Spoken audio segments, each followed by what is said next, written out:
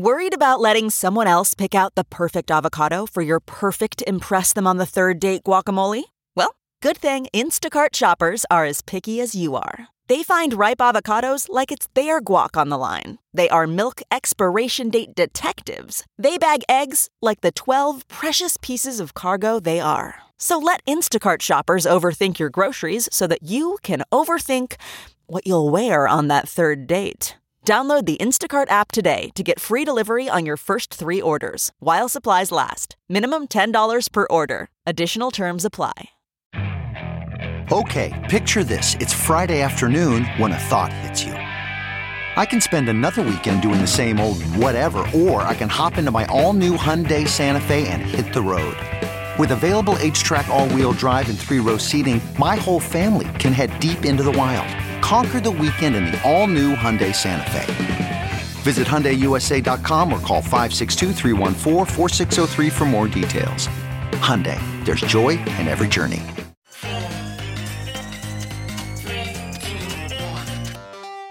Welcome back to The Breakdown with me, NLW. It's a daily podcast on macro, Bitcoin, and the big picture power shifts remaking our world. The Breakdown is sponsored by Nexo.io and produced and distributed by CoinDesk. What's going on, guys? It is Sunday, February 28th, and that means it's time for Long Reads Sunday. This week we have a returning guest to the show, although it's not actually his voice, it's his words through my voice. Today we're going to read Can Governments Stop Bitcoin by Alex Gladstein that was published last week by Quillette. This has obviously been a big theme for Alex Gladstein and for the industry as a whole. Alex was on the show to discuss exactly this point with Ben Hunt a few months ago, so I'm really excited to get his matured, cogent, written down thoughts, and I know that you're going to enjoy it too.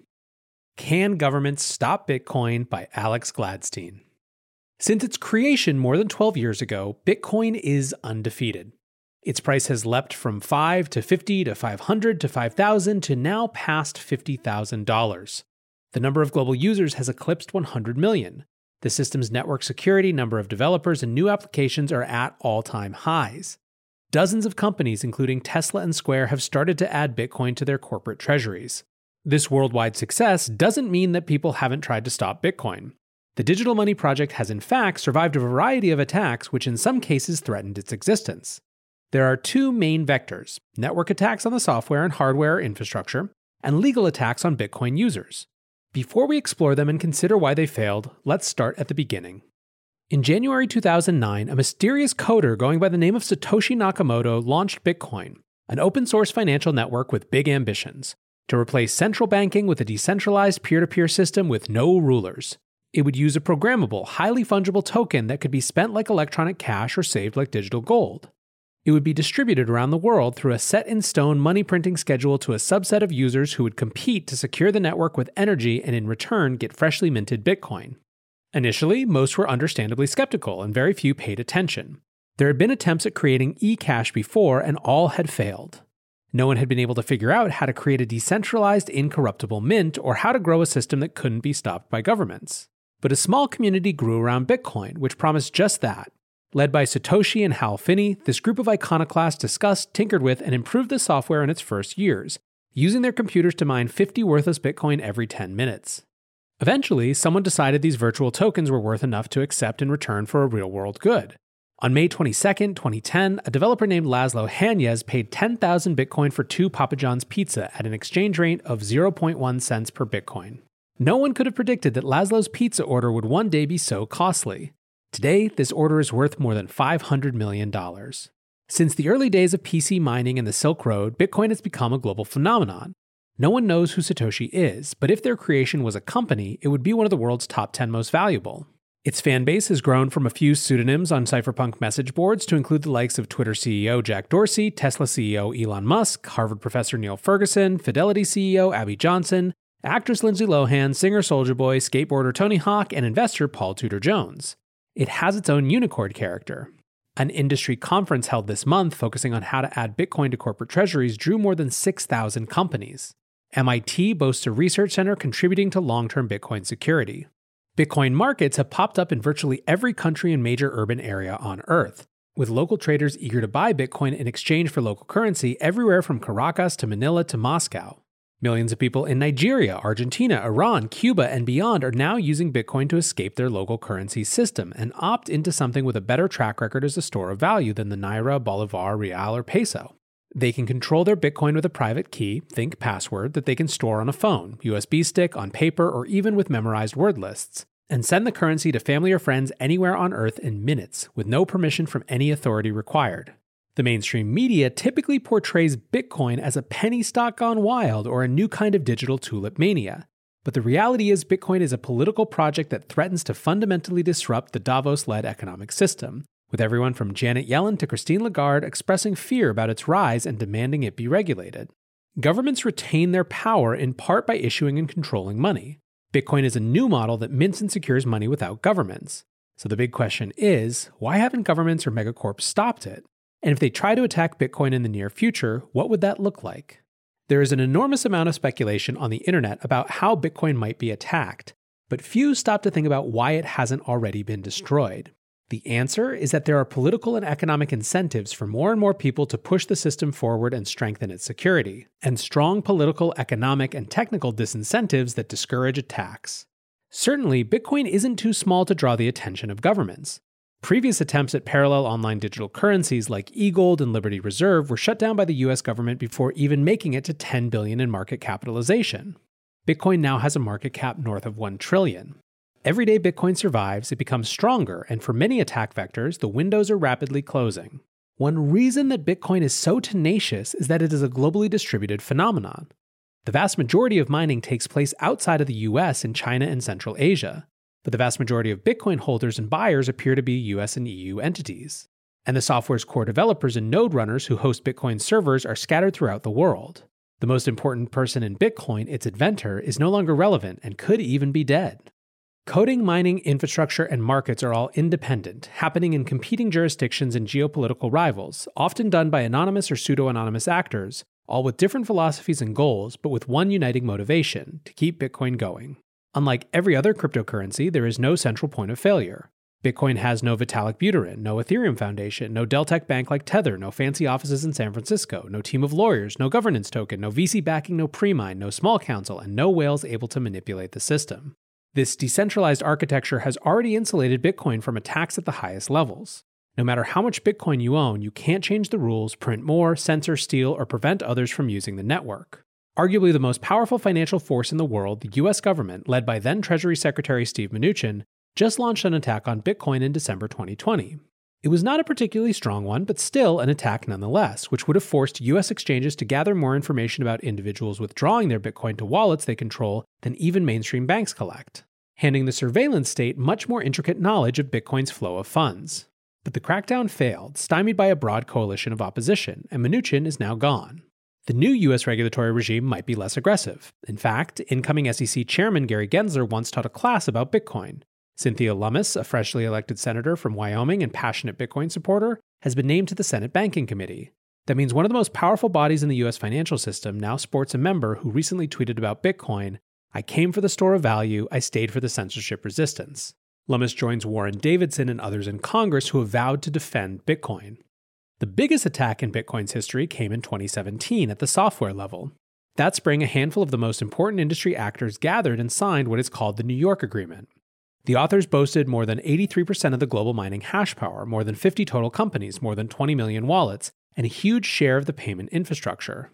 It was an alliance between Chinese miners, Silicon Valley, and Wall Street, and their goal was to change Bitcoin to allow it to process more transactions per second, at the cost of sacrificing decentralization and the ability of users to audit the monetary supply from home.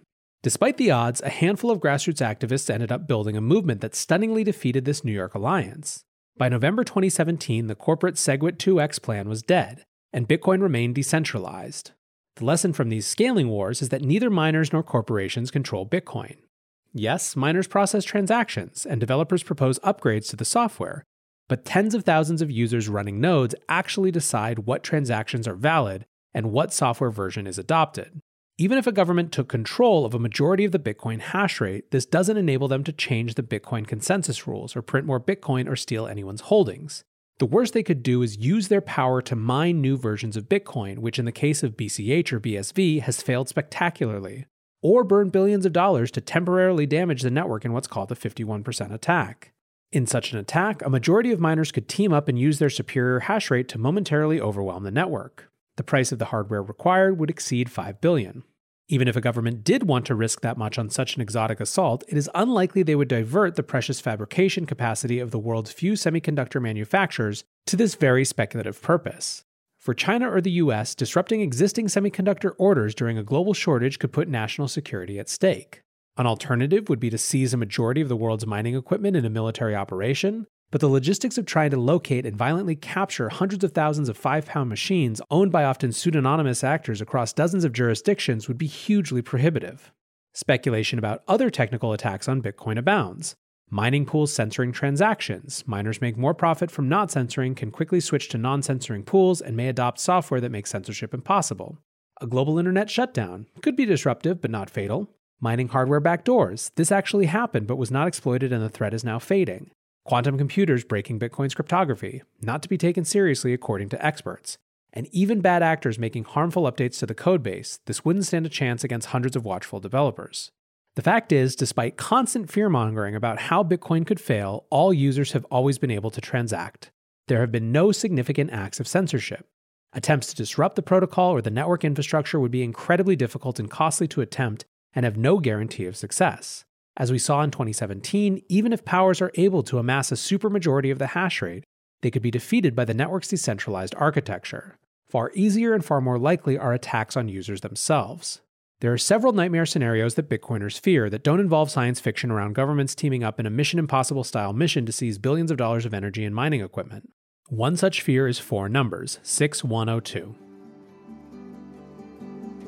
Looking for the best way to stay on top of your investment game? Nexo.io has you covered in 3 easy steps with their high-yield savings account for digital assets. Step 1. Create an account at Nexo.io. Step 2. Transfer assets to your secure Nexo wallet with no minimum or maximum limits on funds deposited. Step 3. Sit back, relax, and earn up to 12% compounding interest paid out daily on your crypto and fiat. Your passive income made simple. Get started at Nexo.io. In 1933, the FDR administration passed Executive Order 6102, which banned citizens from holding gold and forced them to turn in any gold to the authorities. The US government, or any other government, could try doing the same, giving citizens a window to declare and sell their Bitcoin to the government or else face jail time. The Bitcoin community is already preparing for such an attack. One reason 6102 was so successful is that the government could just go to banks that held gold on behalf of their citizens and seize it at point of custody. So every January 3rd, users celebrate Proof of Keys Day, where it is customary to withdraw any Bitcoin they own on exchanges or in the custody of third parties to wallets that the end users control. Not your keys, not your coins, first popularized by Bitcoin educator Andreas Antonopoulos, is a community mantra. With more than 10% of the American population using Bitcoin, if enough people self-custody, then a 6102 attack would be of limited effect. Given that the keys to your Bitcoin account are typically in the form of 24 seed words that can be written down, hidden, encoded, or memorized, a military home-by-home raid couldn't work very well and would constitute a mass set of human rights violations. Another regulatory threat would be a new unrealized gains tax on Bitcoin, which would be devastating to long-term savers, or strict new Know Your Customer rules, making it a crime to buy Bitcoin through an unauthorized issuer.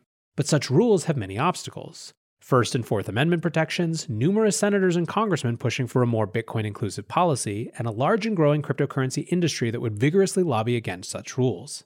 Governments could try to marginalize Bitcoin by introducing a competitor, a central bank digital currency.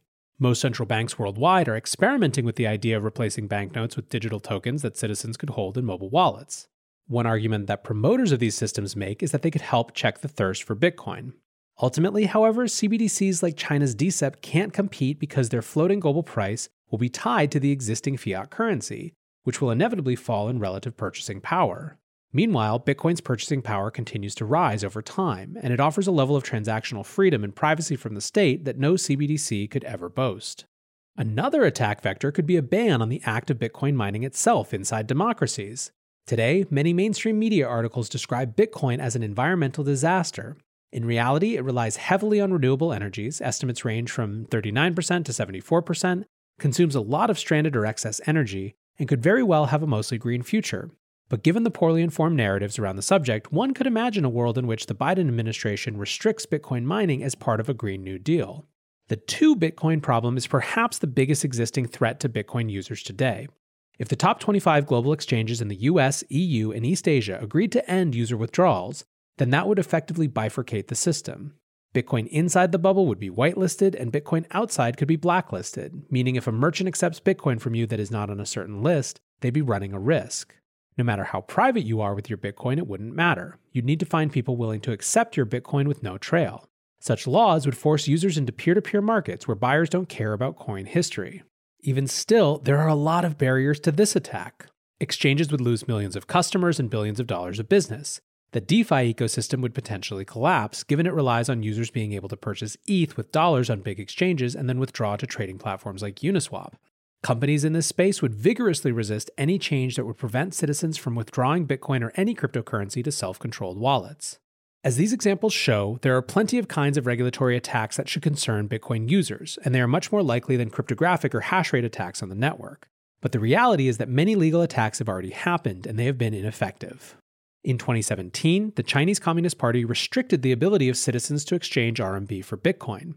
Shortly thereafter, the Indian government did the same, followed by the Pakistani government and several others.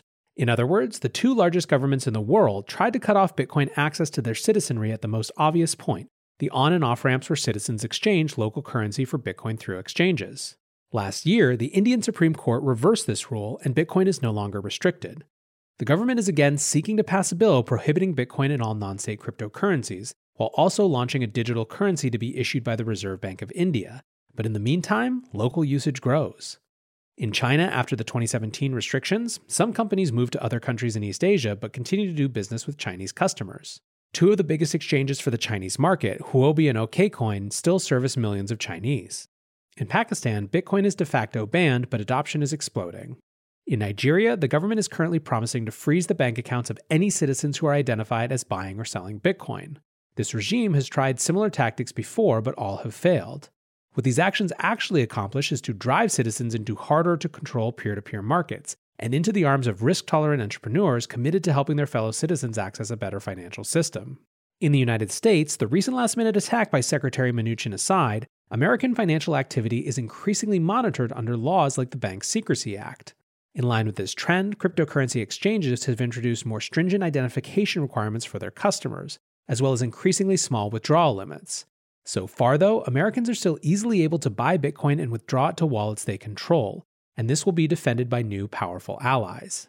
Senator Lummis and Congressman Davidson, McHenry, Emmer, and Soto, as well as state leaders like Miami Mayor Francis Suarez, have all come out in support of Bitcoin, whether by hosting the white paper on their websites, promising to fend off overly restrictive regulation, or pledging to make their jurisdictions hotspots for Bitcoin entrepreneurial activity and innovation. Mayor Suarez, for example, is pushing for employees of the city of Miami to earn a percentage of their salary in Bitcoin, for residents to be able to pay taxes in Bitcoin, and to include Bitcoin as part of the city's investment portfolio. Some argue that corporate America will try to attack Bitcoin, but so far, it seems like big companies are instead trying to join the party. In the past few months, Tesla, MicroStrategy, Square, Grayscale, and others are buying up billions of dollars more Bitcoin than the amount being produced through mining. And as savvy investors will realize, ultimately, you can't separate Bitcoin from its cypherpunk nature. Bitcoin is only valuable as an asset because of its decentralization, since no one can arbitrarily change its rules or decide to print more. Driven by self-interest, Wall Street may ironically end up being one of the biggest cheerleaders of this new technology that Washington can't control. So far, it seems that when governments try to ban or restrict Bitcoin, it ends up merely accelerating the adoption of the currency inside their countries. Governments that have failed miserably with their wars on drugs may find stopping people from holding something that's invisible, borderless, and teleporting much more difficult. In democracies, governments will face major obstacles from the tech and financial industries, but also from the fact that restrictions on Bitcoin ownership can clash with free speech, privacy, and private property protections. Confiscation will require brutality, and it's not clear that all governments have the stomach or ability. In the end, Bitcoin's biggest defense is human nature itself. We are greedy and self-interested, and this applies to our governments. Already, some authorities are starting to mine or encourage mining. This is happening everywhere from Beijing to Kentucky to Siberia to Ukraine. As the price rises, more and more are buying into Bitcoin's value as a long-term store of value and inflation hedge. Just as some governments with weak currencies have been forced to dollarize, others in the future could be forced to accumulate Bitcoin. It's a rivalrous planet. Why would a government attack Bitcoin if it could gain more from using its energy monopoly or ability to print fiat to buy some? The rich and powerful will always design systems that benefit them before everyone else. The genius of Bitcoin is to take advantage of that very base reality and force them to get involved and help run the system instead of attacking it. In a world with friendly US regulators, rogue regimes mining Bitcoin to print dollars, and citizens of the world demanding an asset that can't be inflated away, the incentive to attack Bitcoin is dwindling. In the end, the only way to kill Bitcoin may be to make it so that people don't need it anymore. If no one wants a devaluation-proof, censorship-resistant, permissionless, borderless, non-discriminatory, teleporting financial asset, then no one will feed it energy, and it will die. Perhaps humanity can come up with another technology that addresses these needs. But until then, Bitcoin will thrive. Officially a long read, and the only thing that I want to point out actually goes back to my Thursday show about why Bitcoin investing is ESG investing. In that podcast, I made the argument that one of the things that Bitcoin offers that's perhaps underappreciated is a totally different approach to governance, right? A governance that is post-corporate and driven by networks of stakeholders. Alex described as he talked about the scaling wars and the New York Agreement just how powerful that network can be and how it can in fact and has in fact beaten the traditional way that power is allocated in traditional corporations. It strikes me that there's a lot to learn and potentially a lot to model from that transcends even the Bitcoin barriers. Anyways, though, for now, guys, I hope you enjoyed this essay. Thank you, Alex, for writing it. Thank you, Colette, for posting it. And until tomorrow, guys, be safe and take care of each other. Peace.